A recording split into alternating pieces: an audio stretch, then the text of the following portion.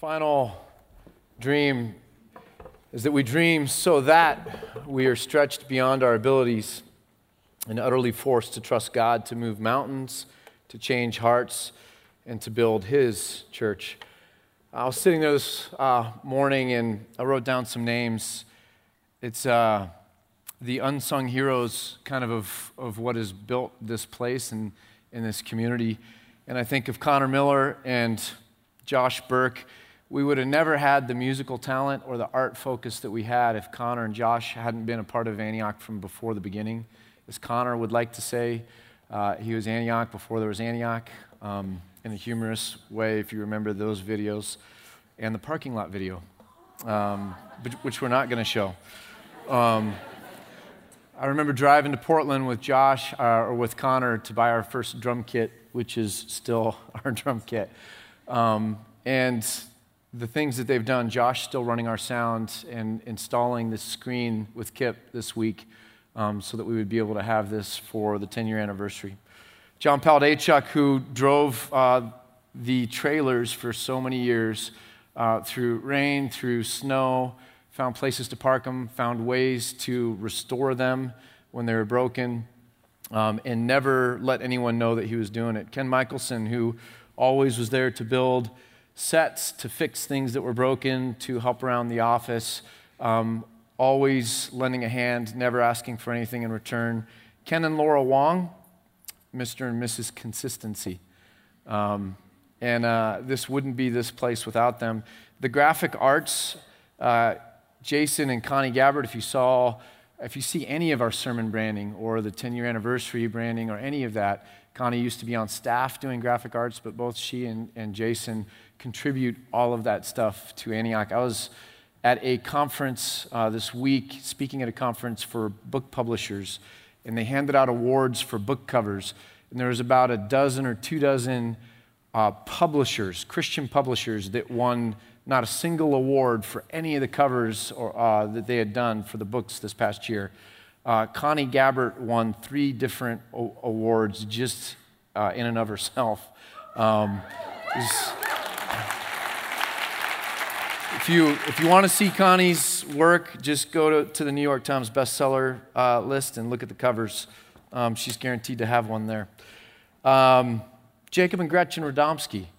A church is made vital. The energy comes from the young people. And at Antioch, the 20-somethings in this church owe a lot to the relationship and the faithfulness of Jacob and Gretchen being a friend, a big brother, big sister for so many years to so many of them and loving them just with wide open arms. Rick and Nicole Stilson go along with that. I've never seen a family open their home more regularly. I don't even think they know anymore when people are going to be in their home. I think there's keys all throughout the city. Aaron Wells, if you've never seen Aaron Wells do the kids' stories or anchor our security team like he used to anchor the defensive line at Oregon State, that is true anchoring. Speaking of football, Terry and Carol Ranstad, the tight end from back in the University of Oregon days, that does so many different things and has done so much at this church, multitasking, relationships, marriage counseling, pre-marriage counseling, and just basically loving people.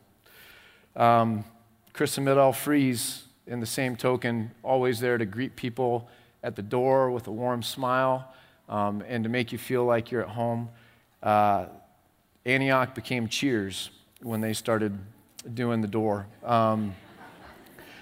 Ben Clausen, one of the hardest jobs setting up and tearing down this stage every week. We're what we call Tabernacle Church. We don't have a temple. We don't have a building. We have a tent. It comes and goes, and Ben Clausen does a phenomenal job helping with that.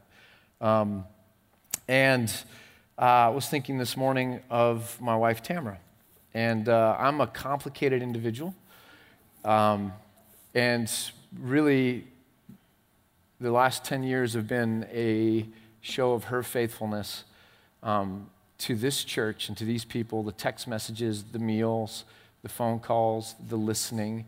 God has given you, Tamara, a humble nobility that I think is remarkable.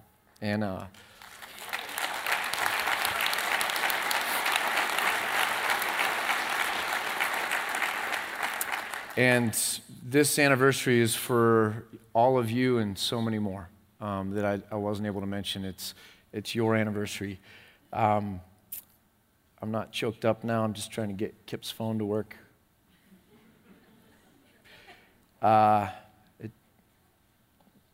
It's his password that I'm having trouble with. 0. Kip, you there we go. If you want to know, I know Kip's password, and he's going to be on a Citigroup commercial before long. Kip, where was it under? Under what? More. No, where's the app?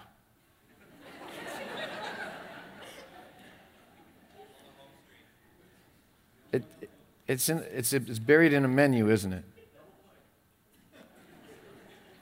It's the only one open. All right. This is a new toy. It's small. I don't have an iPad, so we're gonna see how sentences can become symbols.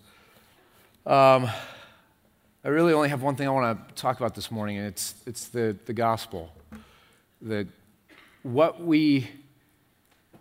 What we take to be the gospel, what we take to be the good news, how we frame that in our minds is of so much importance, and it affects, it shapes everything that we do. And I think that for a long time, and this is what I was exposed to early on, is that the gospel for us began to be the cross. The cross that saves me.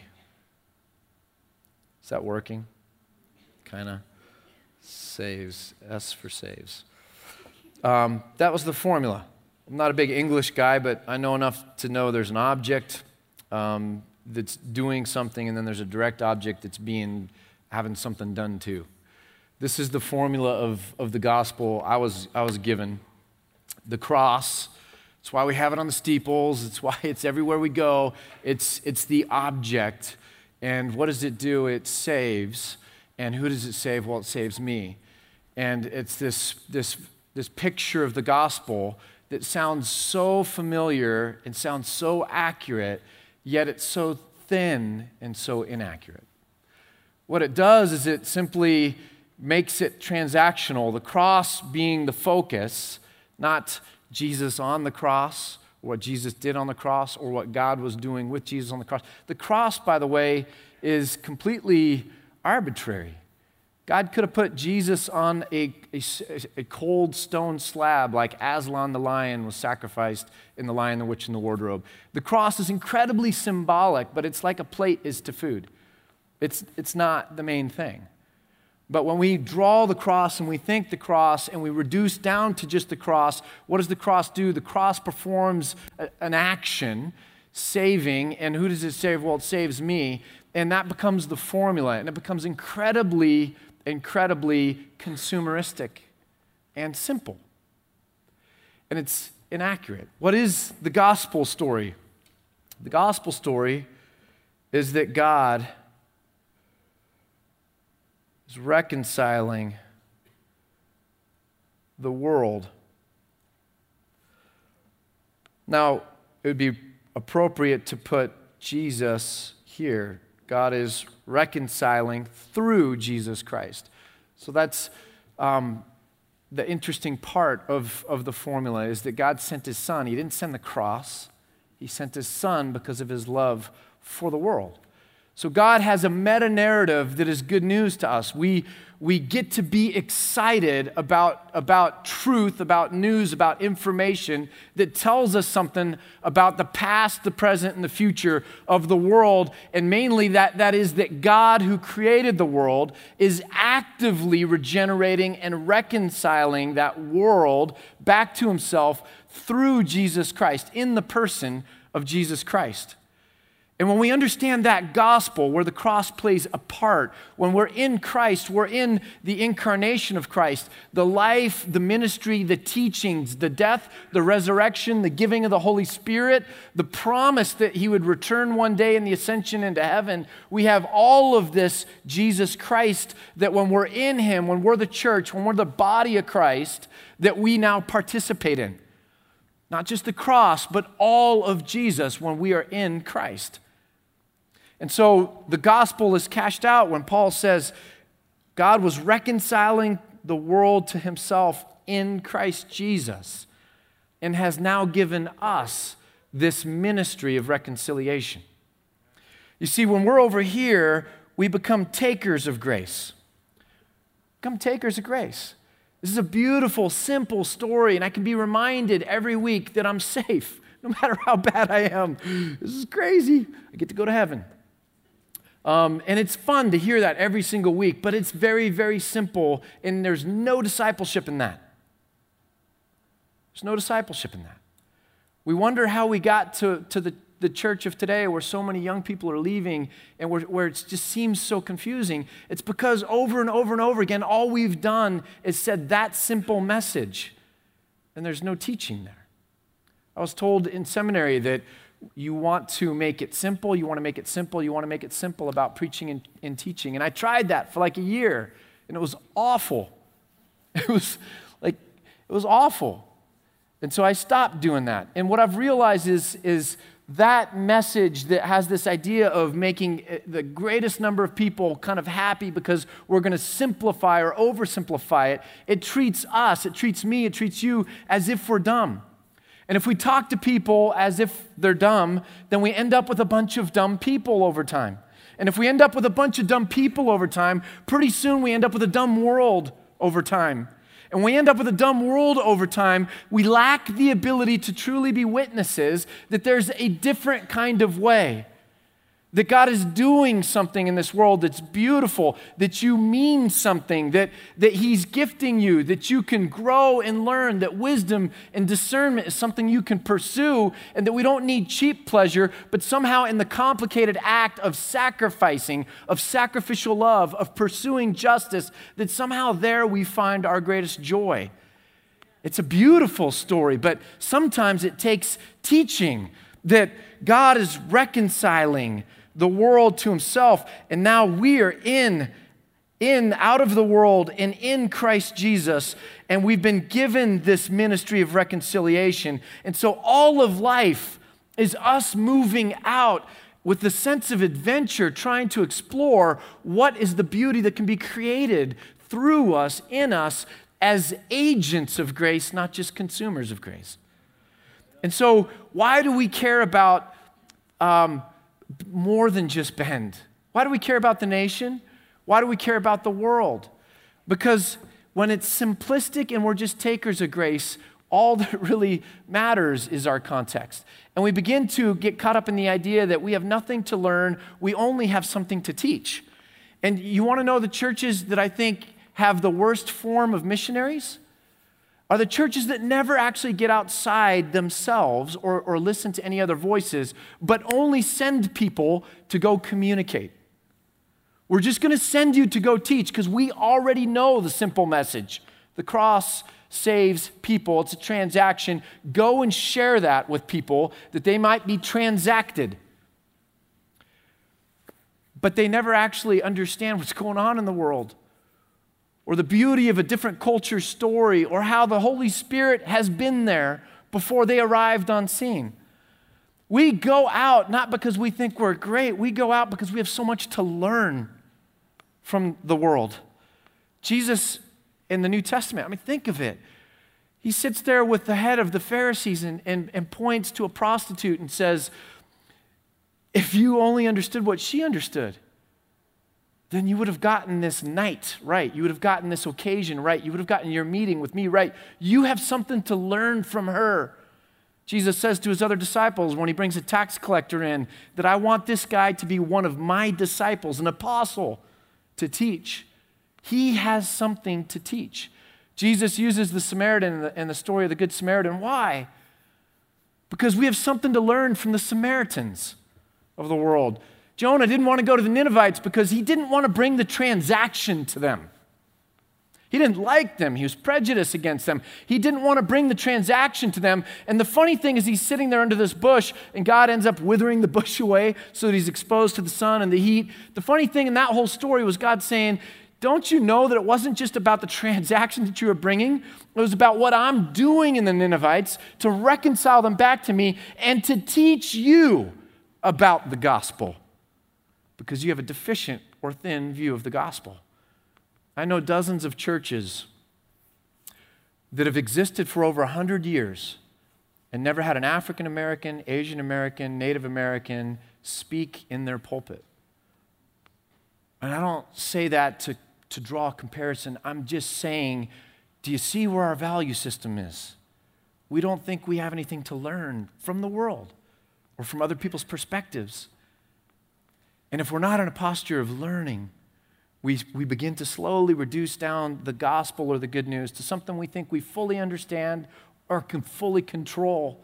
Instead of understanding, I'm not going to be able to turn that back on. I should just tell you all Kip's password. I wanted to circle the reconcile part a little bit more. So you can just...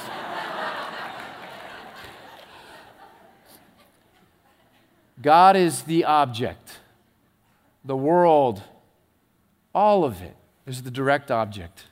And what he's doing is reconciling us back to him. That involves our salvation, but it also involves how we heal broken relationships, how we handle victims of abuse, how we handle people that have been burned out on religion and don't think that God loves them or has a wonderful plan for their life. There's something about Antioch that has to be true, and it's simply this, that our gospel story, the story of the good news that we're understanding and trying to learn more about, stretching our minds to learn more about, has to include the love of God for the world that is made manifest in his Son, Jesus Christ, and the work that happens in that with us being reconciled and then getting or gaining or having a ministry of reconciliation. Why was it that the New Testament church in Jerusalem never left Jerusalem? Because they began to think it was just about their group, their community, what God was doing in them, and it was complicated. They didn't have any time to go outside of that. So God brought persecution. And he said, I'm going to send you out into your backyard. I'm going to send you out into the world. And I'm not just sending you out because my plan is that you would take the message to them, which it is, but I'm also sending you out that you can be cured from thinking that it's all about you. That you can be cured from thinking that the gospel story or grace is a consumer thing to be had, a transaction that we go through. That you can begin to learn that God and his ways are higher than our ways, above us, and beyond our comprehension, and that we get to play some small role in what he's doing in the world. And we get to pray for that. We get to join in that. As much as we make mistakes here, as much as people come to Bend, join this family, or move, church is a lot like, I'm learning, a lot like family, where you invest into people and then over time they leave on you. Because jobs take them elsewhere, or life stages take them elsewhere. And so it's a continual joyous celebration of relationship. But the crazy thing about deep relationships is that we, like with our kids, we can't control them, and ultimately we're going to know the pain of letting them go, but we're somehow connected as family. And no matter where people go, no matter what takes them elsewhere. We're not Antioch because we have a very narrow, tight, thin understanding of what God's doing for us. We're Antioch as part of the global, universal body of Christ that exists in a lot of different places, in cultures, looks a lot different, acts a lot different, in fact, reads the Bible in a different language, and that we're family with those people. And so we're family not just with those that have been here and then travel somewhere else in the United States, but we're family with churches in Hong Kong, churches in Australia, churches in Africa, and we are knit together as one people, God's people, precious and chosen, that someday we will all gather around that throne, kind of at the culmination of the good news, and we will sing like Kim sang earlier, holy, holy, holy.